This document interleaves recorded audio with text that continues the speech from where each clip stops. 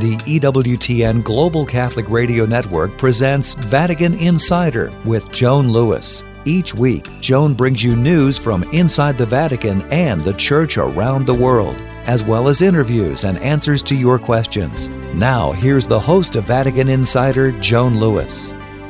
Welcome to a new edition of Vatican Insider on a very hot weekend in Rome. Looking at a map of North America and a few other places, it seems a lot of people are suffering from heat waves. So now, have a cool drink and join me as I look at news from the Vatican and talk to my guest in the interview segment. Today is part 2 of my conversation with EWTN's chaplain to staff, Father John Paul. He spends several weeks each year with the Rome Bureau, and last week he spoke about that and about being a missionary of mercy. This week he shares his thoughts on the sacrament of reconciliation and his life as a confessor priest. Now, sit back and I hope you enjoy my overview of the week's principal Vatican news stories. Sunday, June 12th, Trinity Sunday. After praying the Angelus with the faithful gathered in St. Peter's Square below his study window, Pope Francis apologized to the authorities of the Democratic Republic of Congo and of South Sudan for having to postpone his apostolic visit. He said he plans to go as soon as possible and is optimistic. The Vatican announced the postponement on Friday, June 10th. Pope Francis says he wants to reschedule his visit to the DRC and to the South Sudan as soon as possible. Monday, June 13th. Pope Francis announced he's planning to celebrate Holy Mass with Congolese living in Rome on the day he was previously scheduled to preside over Sunday Mass at Ndolo Airport in Kinshasa, the capital of the Democratic Republic of Congo. Speaking at the start of his audience with members of the Missionaries of Africa, known as the White Fathers, Pope Francis said he intends to celebrate Holy Mass with the many Congolese in Rome on July 3rd. We will bring Kinshasa to St. Peter's, and there we will celebrate with all the Congolese in Rome, of whom there are many. The Pope was talking with participants of the General Chapter of the Missionaries of Africa just a day after at the Angelus he had apologized to authorities of the DRC and South Sudan for having to post his two-nation trip. The Pope exhorted the missionaries to embrace the meaning and strength of their charism and invited them to be apostles and witnesses through prayer and fraternity. Also Monday, as Pope Francis continues to suffer from knee pain, the Holy See Press Office announced that he will not preside over the traditional Corpus Christi Mass at St. John Lateran Esplanade and the procession from the Cathedral of St. John to the Basilica of St. Mary Major. Corpus Christi will be celebrated at the Vatican on Thursday, June 16th. In 2020 and 2021, only the Mass was scheduled, and it took place in St. Peter's Basilica with a small number of faithful and was not followed by a procession. The Vatican statement said due to the limitations imposed by the Pope on his knee pain and because of the specific liturgical needs of the celebration, the Holy Mass and procession with the Eucharistic blessing will not be celebrated on the Solemnity of Corpus Christi on Sunday, June 19th. Tuesday, June 14th. In his message for the 6th World Day of the Poor, Pope Francis invited Christians to greater solidarity and responsibility for the poor in society, stressing the importance of putting our faith into practice through personal involvement that cannot be delegated to others. The World Day of the Poor is commemorated annually on the 33rd Sunday of Ordinary Time in the liturgical calendar, and this year that falls on November 13th. In his message for the annual observance, whose theme this year is "For your sakes Christ became poor," Pope Francis recalled the words of St. Paul to the Christians of Corinth in order to encourage their efforts to show solidarity with their brothers and sisters in need. Also Tuesday, Pope Francis granted a very lengthy interview to 10 editors of the Jesuit magazine La Civiltà Cattolica, and he shared his thoughts on several topics, foremost among the war in Ukraine, Germany's synodal path, and signs of fresh life in the Church. Wednesday, June 5th. Continuing his catechesis on the value of old age at the general audience, Pope Francis invited the elderly to overcome the temptation to stand aside, because the Lord never discards them, but rather restores their strength to serve. He focused on the healing of Simon's mother-in-law in the Gospel of Mark. Illness weighs on the elderly in a different and new way than when one is young or an adult, said the Pope. For many elderly people, said the Pope, doubt begins to creep in that they will not recover, and they may begin to lose hope in the future. But the gospel scene helps us to hope, and it offers a first lesson, and that is that Jesus did not visit the sick woman alone. Rather, he went there with the disciples.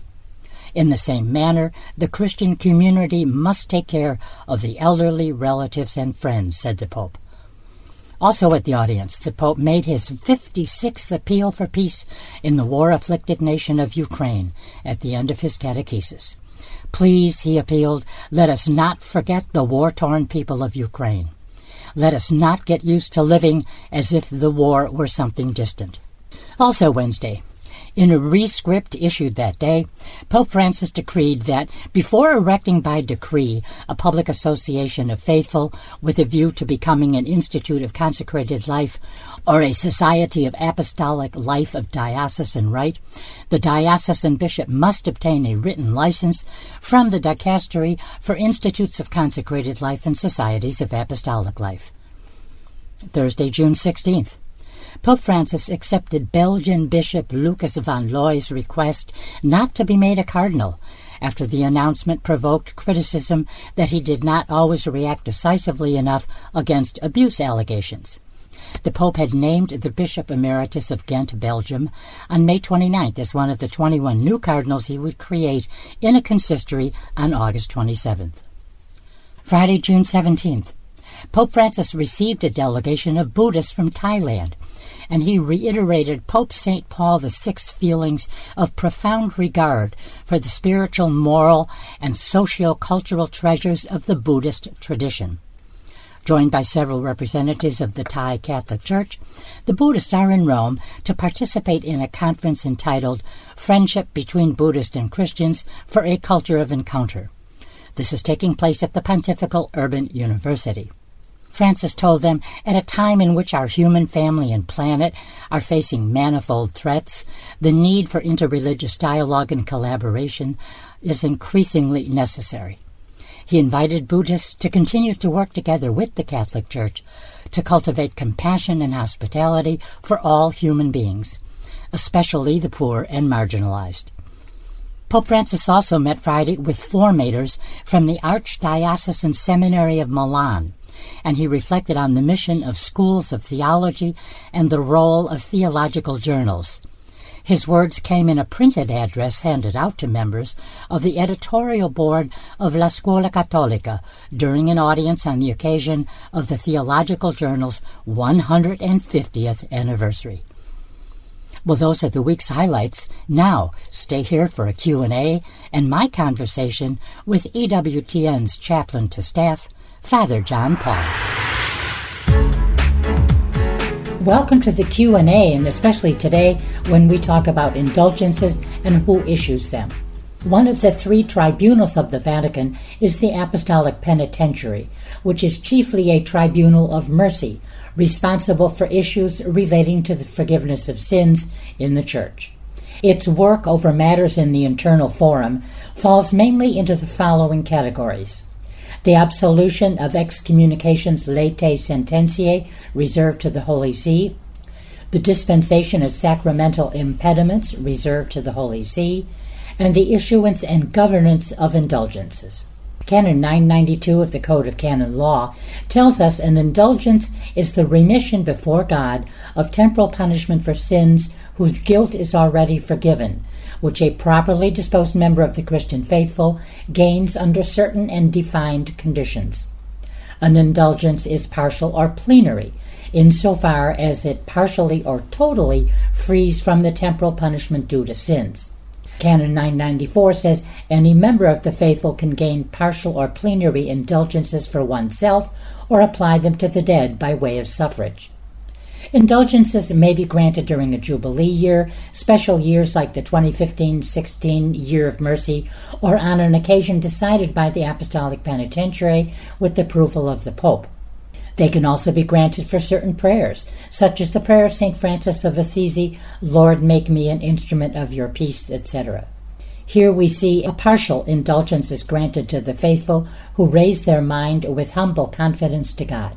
One annual occasion is All Souls' Day, when one can visit a church or chapel and pray the Our Father and recite the Creed to be granted an indulgence on behalf of a loved one who died or for an unknown soul in purgatory. The faithful must satisfy the conditions for any plenary indulgence, and those are detachment from all sins, the sacrament of penance within the week before or week after the occasion, reception of the Eucharist, and praying for the Pope's intentions. There are also adaptations for those unable to go to a church.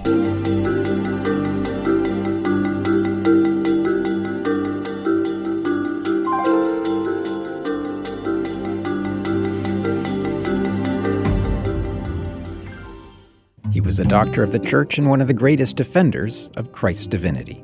Matthew Bunson and the Doctors of the Church. St. Athanasius of Alexandria fought against the Arian heresy that questioned the divinity of Christ. He once condemned the Arians as opposers of Christ who had dug a pit of ungodliness. It was said of him, Athanasius contra mundum, Athanasius against the world, but for Christ. He died in 373. For more about the Doctors of the Church, visit doctorsofthechurch.com. Faith is a precious gift from God. As the largest religious media network in the world, EWTN has an important role in educating others about our Catholic faith and spreading the good news of salvation. We invite you to explore our numerous pages of historical faith documents, prayers, teachings, and other current issues in Catholicism today. Visit EWTN.com and click Catholicism. EWTN, the Global Catholic Network. When I begin my prayer time, I always enter into it with the expectation that God wants to teach me something. And it has to start with my willingness to share my heart with God, not just say words at Him. So whether I'm using more formal prayers or a more conversational style of prayer, I have to bring my heart and my life and my real self to God. And by having that dialogue, we're able to enter into a deeper relationship, and He's able to show me how to use all the events of my life to draw closer to Him. Welcome back to Vatican Insider. Here's Joan Lewis. Welcome back to part 2 of my conversation with EWTN's Father John Paul. As chaplain to EWTN staff, he spends several weeks each year with the EWTN Rome Bureau.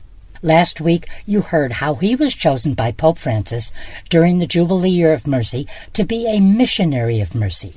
This week, he tells us more about his time in Rome as chaplain to the EWTN staff, and he also talks of the third international meeting of Missionaries of Mercy with Pope Francis, so stay tuned for that. Now, Father John Paul, I want to ask you, in this capacity as a Missionary of Mercy, what has most impacted you in these years of talking to people, but in particular, hearing confessions? I think the Year of Mercy has given me a prism, really a whole different, a vista in which I'm living my priesthood. I think the Extraordinary Jubilee Year of Mercy is not just meant for that year that it was. We should all be living in the whole realm of mercy. St. Faustina, I think particularly in her diary, the way the Lord conveyed to her in her diary that this is a time of mercy, that the Lord wants to have mercy upon the world. He gives this image to her in the diary that the way that God the Father looks at His children are through the wounds of Jesus. So St. Faustina had this image of the crucified Jesus and God the Father looking at us, His children, through those wounds. And that those wounds are sacred. It's all scriptural. It all goes back to St. Thomas. St. Thomas put his finger into the side of Jesus. Doubting Thomas, yes. Into the side of Jesus. But I think in the sacrament of penance, this is what the Lord does to us. Let's flip around that image in the scripture of St. Thomas, of him putting his finger in the side of Jesus. I think what happens in the sacrament of penance, analogously, of course, Jesus puts His finger on our wounds. That's beautiful. Jesus puts His finger on our wounds, where it hurts. Joan, when you go to the doctors, you need to tell the doctor where it hurts. Okay? Sure. You can't just go into the doctor and say, it hurts. Yeah. The doctor's going to ask you where. Sure. And you need to identify where. You need to So say perfect. it. You need to say it audibly. And this is a church's wisdom. This is Jesus Christ's wisdom. He's the perfect psychologist, the perfect psychiatrist in the world. He knows the human mind. Yeah. He institutes a sacrament in which we need to audibly say and to account for what we've done. We are the judges. We're the ones who come in and say, I've done this. How many times? About how many times? The gravity. And Jesus is the one who touches those wounds, where it hurts. We need to be the one to say, this is where I have offended God. This is where it hurts in my life. This is how I've hurt it, hurt my neighbor. Right. And so Jesus enters into that area. He's a divine physician that touches it. He's seen it as a priest, and that's what's affected me most as a priest. And you heard this from Father Joseph too. I was just going to say that. Is how it's transformed our whole life as a priest. I remember when the Jubilee year ended, and we got a communication from Rome, from New Evangelization, of when our mandate was going to cease. And you know what I did? I knew what time the Holy Father was going to be closing the Jubilee doors. Right. I got up and I wanted to know when my mandate ceased. Yeah. Okay? Now, I was sad when the Jubilee year ended and my mandate ceased, because that means I'm not a missionary of mercy anymore. Yeah. Well, I woke up the next day, Joan. I got a phone call, a text from Alan Holdren, the former one of our colleagues, and he said, Father, do you realize that the Pope, on his own initiative, continued your ministry? What joy. And I have to say, that was joy. Wow. That was joy that I felt. I woke up thinking, and I wasn't even hardly awake yet, so I was looking at my phone, hardly awake. Are you serious? And then I called him, yes. Yeah. And now, fast forward, part of the Roman Curia. Yes. But, I don't know if you remember, but when Francis was elected, the Sunday after he was elected, that Sunday was March 17th, 2013, and he had not yet inaugurated his pontificate. That would be 2 days later. But he went over and he said Mass at St. Anne's Little Parish Church in the Vatican. And his whole homily, and then later, for the Noon Angelus, his entire homily, if I recall, it was off the cuff. We had one prepared and didn't use it. But it was on mercy. That seemed to be the key word of his pontificate, almost. God never tires of forgiving. And we should never tire of asking Yes, for that's mercy. what he said. God never tires of forgiving us. But we tire, we grow weary in asking forgiveness.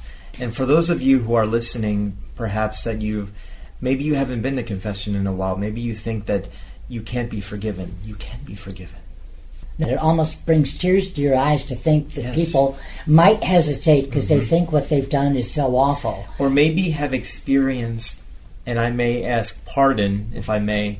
I always like to couch this because the Holy Father said that a lot of people have stayed away from the sacrament of penance because of how they were treated in the past by a priest from their young years. So if any of our listeners, and there may be just one of you, and that's okay. If this were to bring you back to the confessional, this interview would have been all worth it. But if you were ever harmed by a priest or treated unfairly or harshly in the confessional from a young age, or maybe in your teenage years or older years, I apologize to you. I apologize to you. That's not the way a priest should act. No. A priest should be the good shepherd in the confessional. We had a priest, Father Angelus, who used to say to us that he said this early in his priesthood. He said, Lord, if I ever act harshly to a penitent, strike me dead. Yeah. Because we are to be the good shepherd in the confessional and treat people the way they should be treated. What if somebody was poorly treated? They were on the verge anyway of, I don't even know if I need to go to church or Mass anymore. And a confessor who literally drove them, away. But that happens. One thing I remember very clearly from the dinner the three of us had, and I wish we had time for it today. I wish Father Joseph were here. Oh my gosh, it was just so utterly amazing. But we also had some funny moments talking about the funny things, like in particular children with their first confession when they don't understand they're 7 or 8. They don't totally understand sin, And I do remember my parents years ago talking about a priest in Holy Name Cathedral in Chicago, and he's a brand new priest. And he's being assigned, daily from noon to 2, he has confessions. And so he goes in the first day, opens the little slide door, and he sees on the ledge where a person would normally have their hands or their elbows, he sees a gun. And he's going, oh my gosh, my first confession, I'm looking at a gun. Who's on the other side of this grate? And it turned out that at the end of the confession, the person said to the priest, Father, before I go, I'm a brand new policeman in Chicago. Could you bless my gun? So that priest, I'm sure, breathed his first sigh of relief. But there are some wonderful, funny, heartwarming, stories connected with it. Maybe we'll do a separate show on that someday.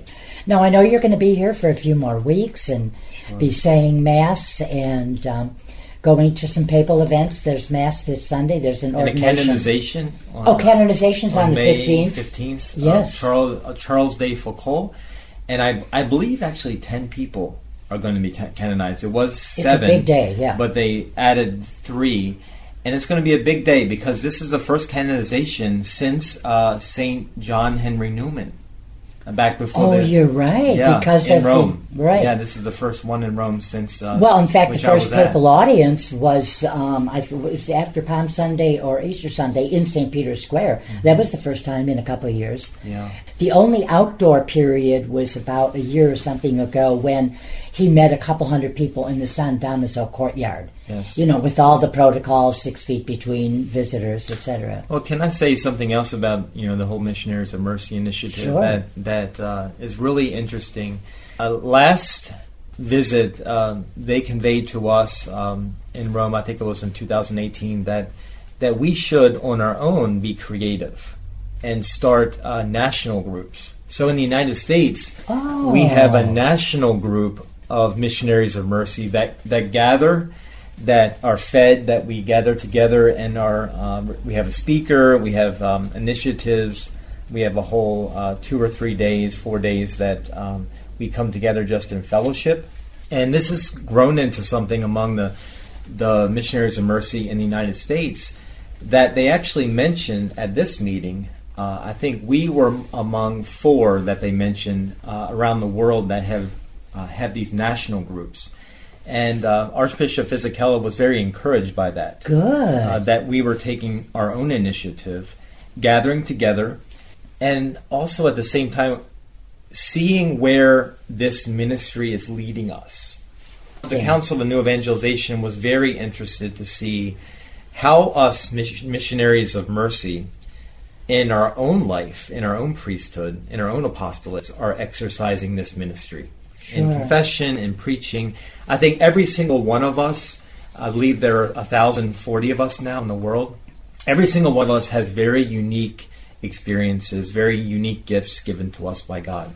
So it's not going to look the same for each and every missionary of mercy. It's going to be a different experience lived out in his own priesthood. Absolutely. And so I thought I would like to mention that is that, hopefully in the United States, the Missionaries of Mercy can offer initiatives in the future in the church, especially as we invoke in this next 3 years, going into next 3 years of Eucharistic revival. And before the Jubilee and everything. Wow, yeah. So we want to have a Eucharistic revival in the United States. The bishops have called for this. So how can we be involved in this Eucharistic revival?